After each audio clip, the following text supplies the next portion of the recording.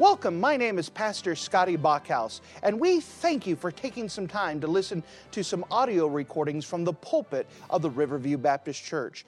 Our desire is to show the Lord high, holy, and lifted up, as well as try to be a blessing to those through the Word of God. Please enjoy this message, and we pray that it will be a blessing to your life. And if you wouldn't mind to take your copy of the Word of God and turn with me to the book of 1 John in chapter number 2. The book of 1 John and chapter number 2. We're going through this important book of 1 John. Someone said that there are 11 different foundational books of the Bible that all the rest of the Bible builds upon. And 1 John is one of those foundational books. It is one of those foundational books that helps a brand new Christian grow. And as the brand new Christian enters into the brand new Christian life, they look around and they want to know, how do I live? How do I be pleasing to God? What are the things that are a part of it? The book of 1 John answers those questions and helps build a solid foundation for every Christian. And so whether you're a new Christian or whether you've been saved for many, many moons, the book of 1 John is very important. And it can be a reminder to us or teach you something brand new about the Christian life and how we're supposed to live it. If you wouldn't mind, notice with me in the book of 1 John in chapter number 2. The book of 1 John chapter number 2, and if you wouldn't mind, look with me starting at verse number 7. The book of 1 John chapter 2 and verse number 7, notice what the Word of God says. Brethren, I write no new commandment unto you, but an old commandment, which ye have had from the beginning. The old commandment is the word which ye have heard from the beginning. Again, a new commandment I write unto you, which thing is true in him and in you, because the darkness is past, and the true light now shineth. He that saith he is in the light, and hateth his brother, is in darkness even unto now. He that loveth his brother abideth in the light, and there is none occasion of stumbling in him. But he that hateth his brother is in darkness, and walketh in darkness, and knoweth not whither he goeth, because that darkness hath blinded his eyes. And if you're in the habit of marking things in your Bible, would you mark a phrase that we find in 1 John chapter number 2? 1 John chapter 2 and verse number 8, the very last phrase, the true light now shineth. The true light now shineth. And with the Lord's help, I'd like to preach to you that message, the true light now shineth. The true light now shineth. Let's go to the Lord together and let's pray. Dear Heavenly Father, thank you so much for you being a wonderful God. And as we approach this time now, I'm asking that you would set things in order, that you would put things in its place, that you would help open our eyes. That if there's any darkness, if there's any selfishness, if there's any places that we don't see clearly, let tonight be a night that you shine your light upon our lives. And let us reflect on ourselves properly. Let us obey the commandment that you've given us. Help us to live pleasing unto you in our daily personal fellowship with you. I'm asking that you would give me the words to say, that you would be with me, that you would be very, very clear in your word. I'm asking that you would help every single one of us walk in the true light. Thank you for making it available. Fill me with your precious Spirit, that you would guide me in a special way.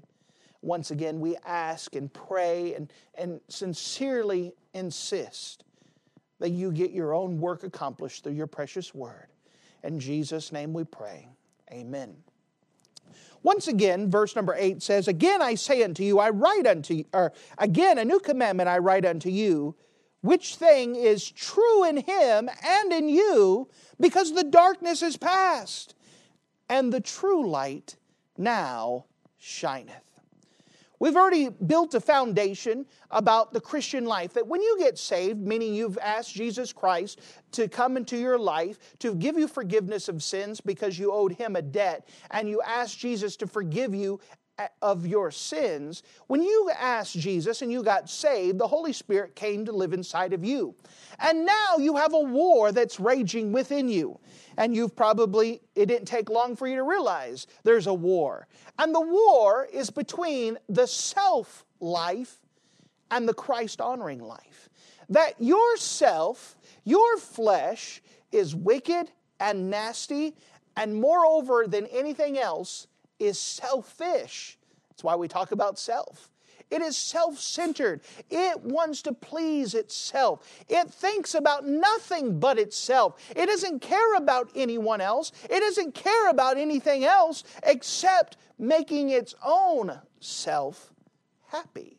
And so the war is raging between the self-life and the Christ-honoring life. With that in mind, knowing that there's a war going on, the first thing I'd like to show you in this passage is the commandment. The commandment. Notice with me, if you wouldn't mind, in verse number 7. Verse number 7, it says, brethren. So when it says brethren in the Bible, it's addressing other Christians. So the audience that is being addressed is Christians. He's not talking to lost people. He's talking to Christians. He says, brethren, I write no new commandment unto you, but an old commandment which ye have had from the beginning. The old commandment is the word which ye have heard from the beginning. So John is writing, he's 90 years old, he's going back and he's recounting. He said, hey, I don't have a new commandment to you. I have an old commandment. I just want to remind you, if I could take a slight pause, do you know a lot of things in the Christian life you don't need to be taught? You just need to be reminded of? That we already know what we're supposed to do. Just sometimes we just need reminding what we're supposed to do. But the Christian life, there's no new thing really. You know what you're supposed to do. You know that you're supposed to be pleasing to God. But we just need reminders of it. And John's saying, hey, I'm not telling you something new. I'm not giving a great revelation. I'm not saying here's something that no one's ever seen before. He says, I'm telling you something that has happened from the very beginning. Now, what is this beginning? It's from the beginning of Jesus Christ's earthly ministry. If you wouldn't mind, let's see what Jesus himself says about this new commandment. What is this new commandment? Notice, first of all, in John 13. We're coming back to 1 John, so if you want to mark your place somehow, but we're coming back to there. But notice with me, John 13. John 13, and let's see what Jesus himself, what is this commandment that Jesus Christ gave? John 13, so in the Gospel record of John, and notice with me in verse number 34. John 13, 34, notice this.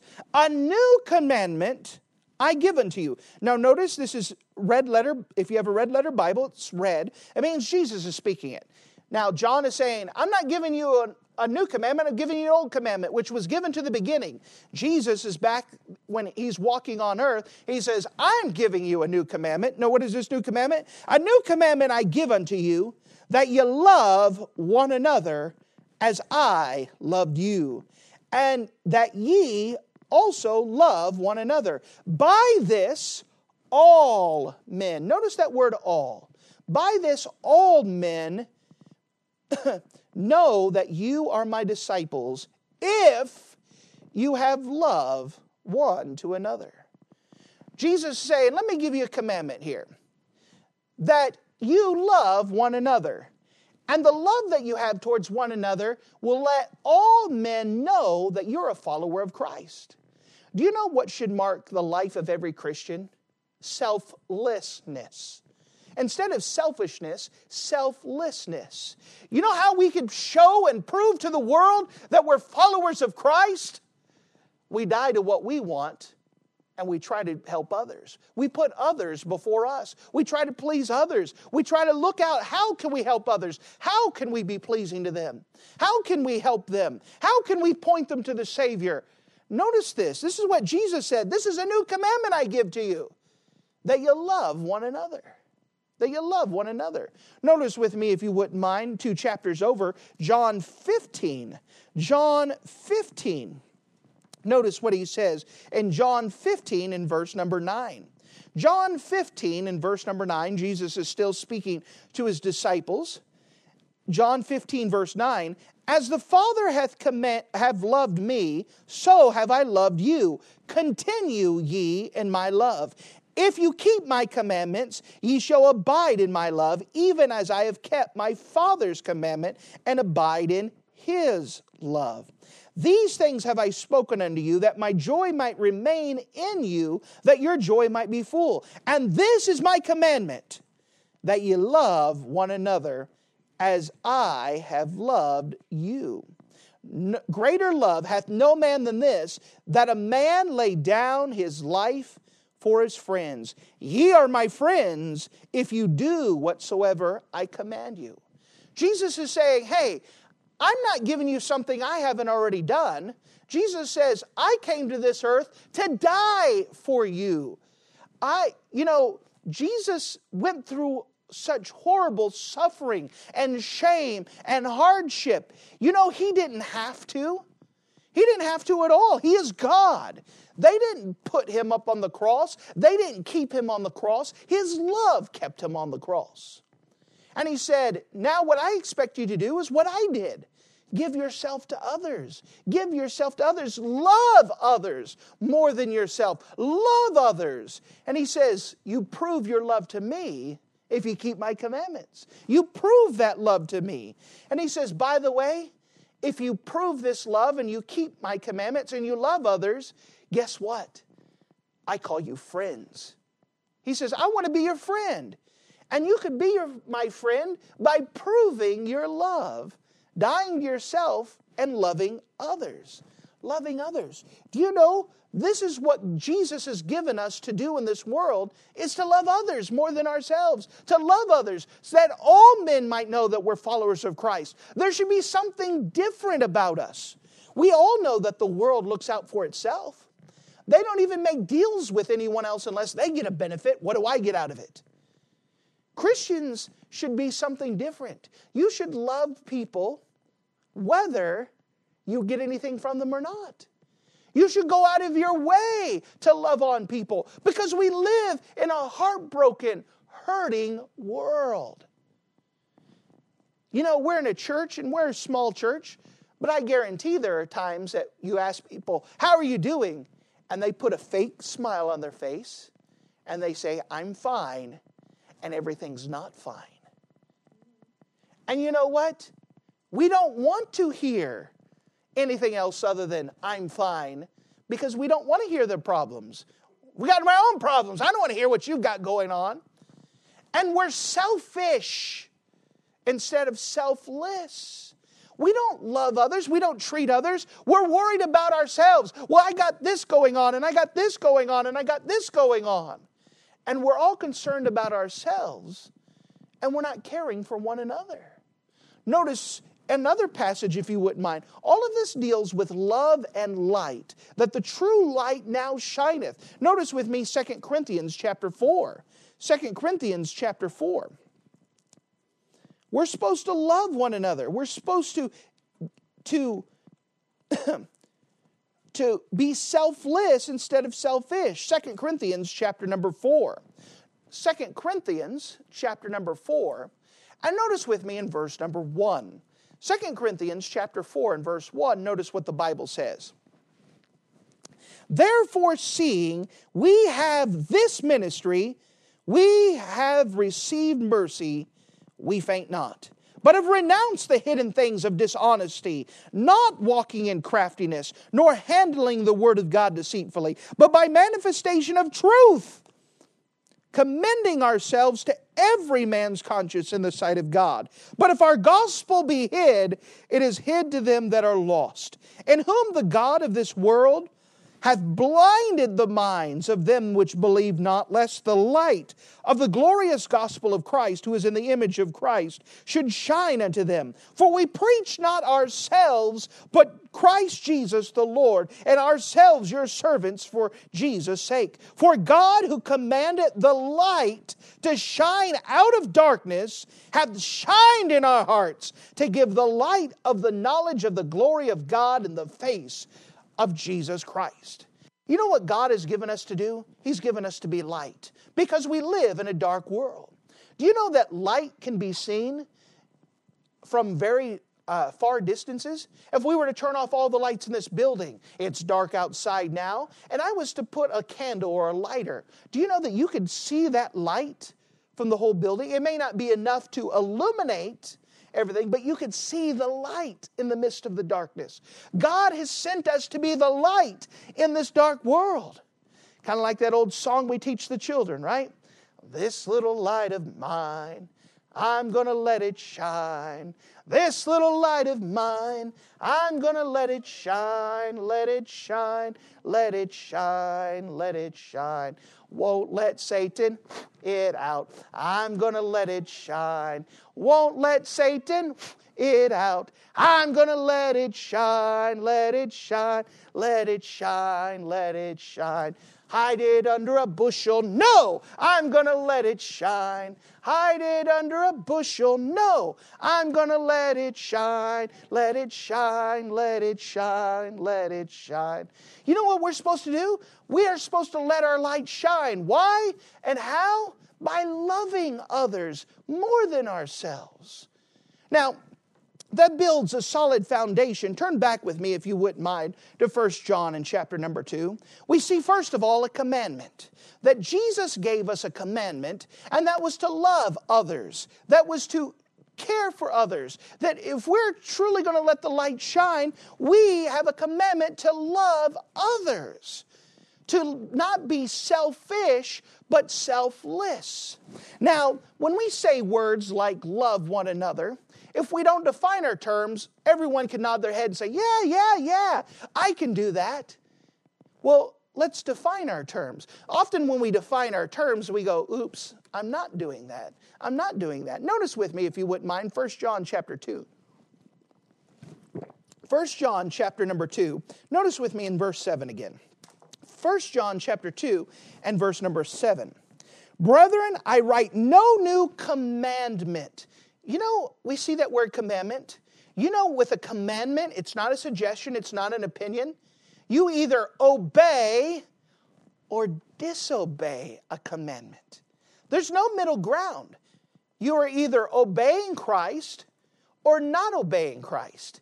You said, but preacher, you don't understand. I said, no, the Bible is very clear. You are either obeying or disobeying. You're either selfish or selfless. You cannot be both. You cannot be both. Notice as it goes on. Brethren, I write no new commandment unto you, but an old commandment which ye have from the beginning. The old commandment is the word which ye have heard from the beginning. Again, a new commandment I write unto you. Notice this. A new commandment I write unto you, which thing is true in him and in you. You said, well, wait a second. You said no new commandment. No. He said, I'm going to remind you again of this new commandment. It's the new life in Christ. You know how you prove you're a Christian? By being different. And so the new commandment is, once again, you love one another. It's new because it's not of the old nature. It's new because it's a new way to behave that you're not used to behaving before. I want to bring you to the second thing, the cost. We showed, first of all, the commandment. The second thing is the cost. Notice again in verse 8. Again, a new commandment I write unto you, which is true in him and in you, because the darkness is past, and the true light now shineth. Do you know that if this commandment was easy, everyone would do it? But there's a cost to this commandment.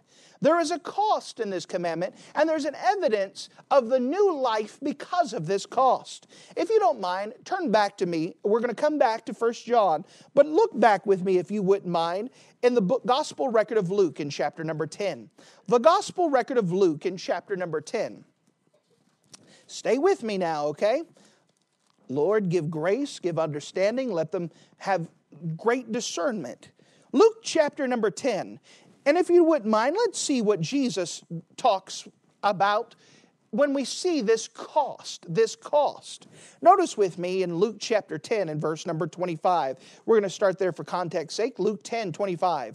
And behold, a certain lawyer stood up and tempted him, saying, Master, what shall I do to inherit eternal life? And he said unto him, What is written in the law? How readest thou? And he answered and said, Thou shalt love the Lord thy God with all thy heart, and with all thy soul, and with all thy strength, and with all thy mind, and thy neighbor as thyself. What the lawyer did in verse 27 is he wrapped up the 10 Commandments into 2 statements. You could take all the 10 Commandments and come up with 2 thesis statements. Love the Lord thy God with everything you got, and then love your neighbor as yourself. Those are the 2 commandments that wrap up the entire 10 Commandments. In fact, they wrap up the whole 613 commandments that are given in the Old Testament law. That's a lot. That's why we refer it down to the 10, because we can't even keep the 10, much less the 613.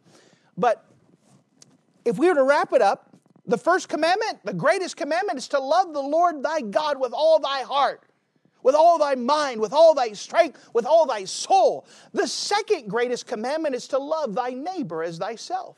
You know what Jesus is doing? He's just reminding us of that great commandment to love others more than ourselves.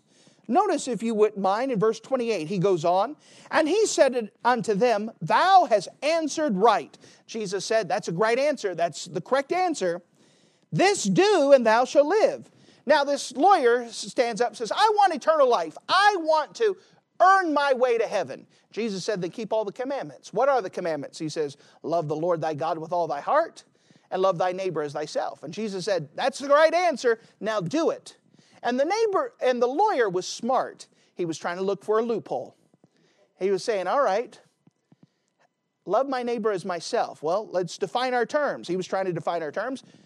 Notice what he does to justify himself, verse 29. But he, willing to justify himself, said unto Jesus, and who is my neighbor? That's a good question. If we're going to say you're supposed to love others than yourself, well, who are we supposed to love? Notice, if you wouldn't mind, verse 30. Jesus answering said, A certain man went down from Jerusalem to Jericho and fell among thieves, which stripped him of his raiment and wounded him, departing, leaving him half dead. And by chance there came a certain priest by the way, and when he saw him, he passed by on the other side. And likewise a Levite, when he was at the place, came and looked on him, and passed by on the other side. But a certain Samaritan, as he journeyed, came where he was, and when he saw him, he had compassion on him. And he went to him and bound up his wounds, pouring oil and wine, and set him on his own beast, and brought him to an inn, and took care of him. And on the morrow, when he departed, he took out 2 pence, and gave them to the host, and said unto them, Take care of him, and whatsoever thou spendest more, when I come again, I will repay thee. Which now of these 3 thinkest thou was the neighbor unto him that fell among thieves? And he said, He that showeth mercy on him. Then Jesus said unto him, Go and do thy likewise. So, who is our neighbor? Well, Jesus gives an illustration. He says there's a certain guy who's walking on the road between Jericho and Jerusalem. And as he was going through, some thieves jumped out and they beat him up, they robbed him and put him in the side of the ditch. First came a priest. Now the priest is the religious sect of the Jewish people. He's supposed to be the one who does all the rituals. He's supposed to be the one who knows all the secret words, and he was supposed to be the example of holy living. And this man who's supposed to be the example of holy living, he walks by and sees the guy in the ditch. Maybe he kind of looks and, like everyone turns their neck, get rubbernecking, and just kind of looking, and that's a horrible accident. Oh, that's horrible. But it said he went on the other side of the road. He went on the very far, so the guy couldn't even see him pass by, and kind of walked around him and took off. This is the guy who's supposed to be the standard of religious living. Next comes the Levite. The Levite's supposed to be the one entrusted with the Word of God. This is the guy who knows the Bible. So the first guy is the religious guy, supposed to be the example of righteous living. The second guy is the guy who reads and studies his Bible. And he comes and sees the guy, and he also walks on the other side and kind of gets around him. Don't see me, don't look. And he walks around and leaves the guy bleeding. So the religious person who's supposed to look right, he didn't do what he was supposed to. The guy who studied his Bible, I know so much about the Bible, but he walked past him. The next came the Samaritan. The Samaritans are hated by the Jewish people. They have such a rivalry that they don't have dealings. But the Samaritan, even though there was a prejudice there, even though there was issues between them, he went by, he bound up the guy's wounds. Meaning he used his own supplies to bandage him up. Then he put the guy on his own beast, and the guy walked on the road. The road between Jerusalem and Jericho is 30 miles. We don't know where he stopped at, but he takes him on his beast, and what he does, bound up his wounds, poured oil and wine. Those aren't just necessarily cheap things. These are very expensive things. He put oil and wine to get rid of the infection. And he set him on his own beast and brought him to an inn and took care of him. So this guy put him on his own beast. He actually lifted him up. He went out of his way and stopped by an inn. At the inn, he bought the guy a room. He put him in a bed. He bound up his wounds. When he left, he paid the innkeeper and said, hey, take care of him, and when I come back, I'll take care of any remainder debt. You see, there's a cost for loving people. That's why we don't do it, because we are so selfish, we don't like the cost. We don't like the cost. You know, sometimes it may not cost us money. It may cost us something more precious in our eyes, time. Oh, I don't want to spend time talking to so-and-so. I don't want to talk to so-and-so. Do you know that the people that criticize us the most are the people that we need to love on the most? The people that you say, well, I just don't get along with them. You love them anyways. You care for them. You show that you're a Christian by loving those you don't get along with. Those people that you may think is a know-it-all. I just can't stand being around them because they just know it all. Well, I don't like being around that person because they just have such a drab personality. It's just boring to hang around them. Well, I don't like to hang around this person over here because our personalities clash. Well, I don't like this person because this person's cross-eyed, this person, and we come up with different ways. We're supposed to love on them. It doesn't matter what the excuse. There is a cost for loving people. And sometimes it's time. Sometimes it's finances. Sometimes it's inconvenience to us. But you know what? We're so selfish, we don't want to be inconvenienced. We're so selfish, we don't want to bear someone else's problems. Well, I got enough of my own. You don't understand. I've got to do this, and I've got to do this, and I got to handle this. You know what we're doing is that we're not obeying Jesus' commandment by not loving on others. People need loved on. They need attention. They need care. If you're going to love someone, it's not going to be done in words. It's going to be done in deeds. That's exactly how it's going to be done, is in deeds. Talk is cheap. It's when you actually do something that it matters. You know, there's no substitute for time spent with a new convert. When someone needs newly saved, it's a brand new world.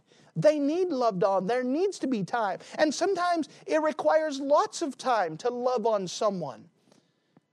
And you say, but they'll never do anything for me. I know. When Jesus died on the cross, there was nothing we could have done to repay him. But he died for us anyways, and he showed us love. It cost him something. You know what that's what true love is a love that cost you something. Do you know when I stood in an altar and I said wilt thou to my wife, and she wilted and we got married? I said I was going to love her. You know, when I said I loved her, it wasn't saying I'm always going to have a fuzzy feeling that when I look at you, my insides melt and I go, ooh. When I said I loved her at an altar, what I did is I made a pledge that I was going to take care of her in action. In good times and bad, sickness and health, all of those things, whether I was rich or whether I was poor, I was making a commitment to take care of her at the expense of myself. That's what love is.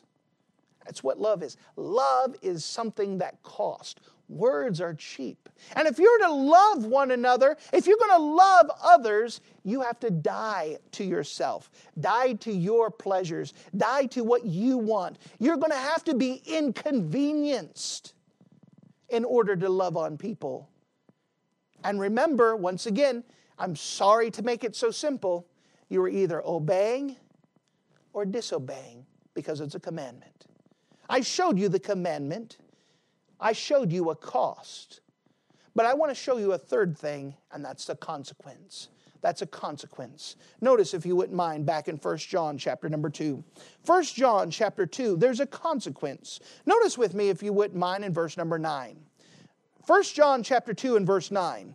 He that saith he is in the light and hateth his brother is in darkness even unto now. He that loveth his brother abideth in the light, and there is none occasion of stumbling in him. Here it's given a contrast. You know that if you love your brother and you're serving your brother and you're not selfish, the Bible says there's no occasion of stumbling. Meaning in your Christian life, there's not going to be something that trips you up. Do you know what trips us up in our Christian life? Selfishness. Think about your Bible reading. You know why you don't read your Bible? Because you're selfish. I don't want to. You know why you don't go soul winning and pass out tracts? Because you're selfish and I don't want to. You know why you don't pray?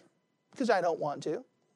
People do what they want to do. If you haven't learned that already, that's a Bible principle. You do what you want to do. You'll find time for the things you want to do.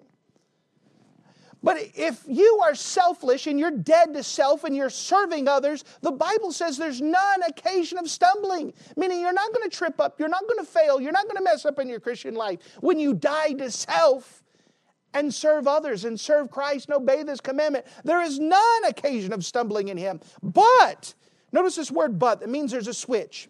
But he that hateth his brother is in darkness, and walketh in darkness, and knowing not whither he goeth, because that darkness hath blinded his eyes.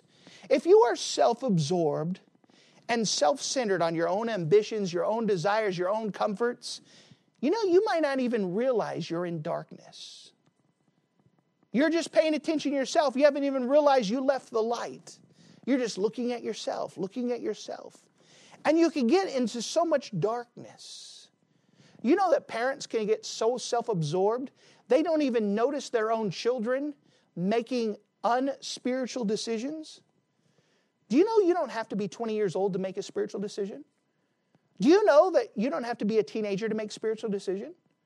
Do you know that you could be a young child and decide that you don't care what everyone else says? I'm not going to sing. I'm not going to read my Bible. I don't care about this church thing. I'll go because I have to.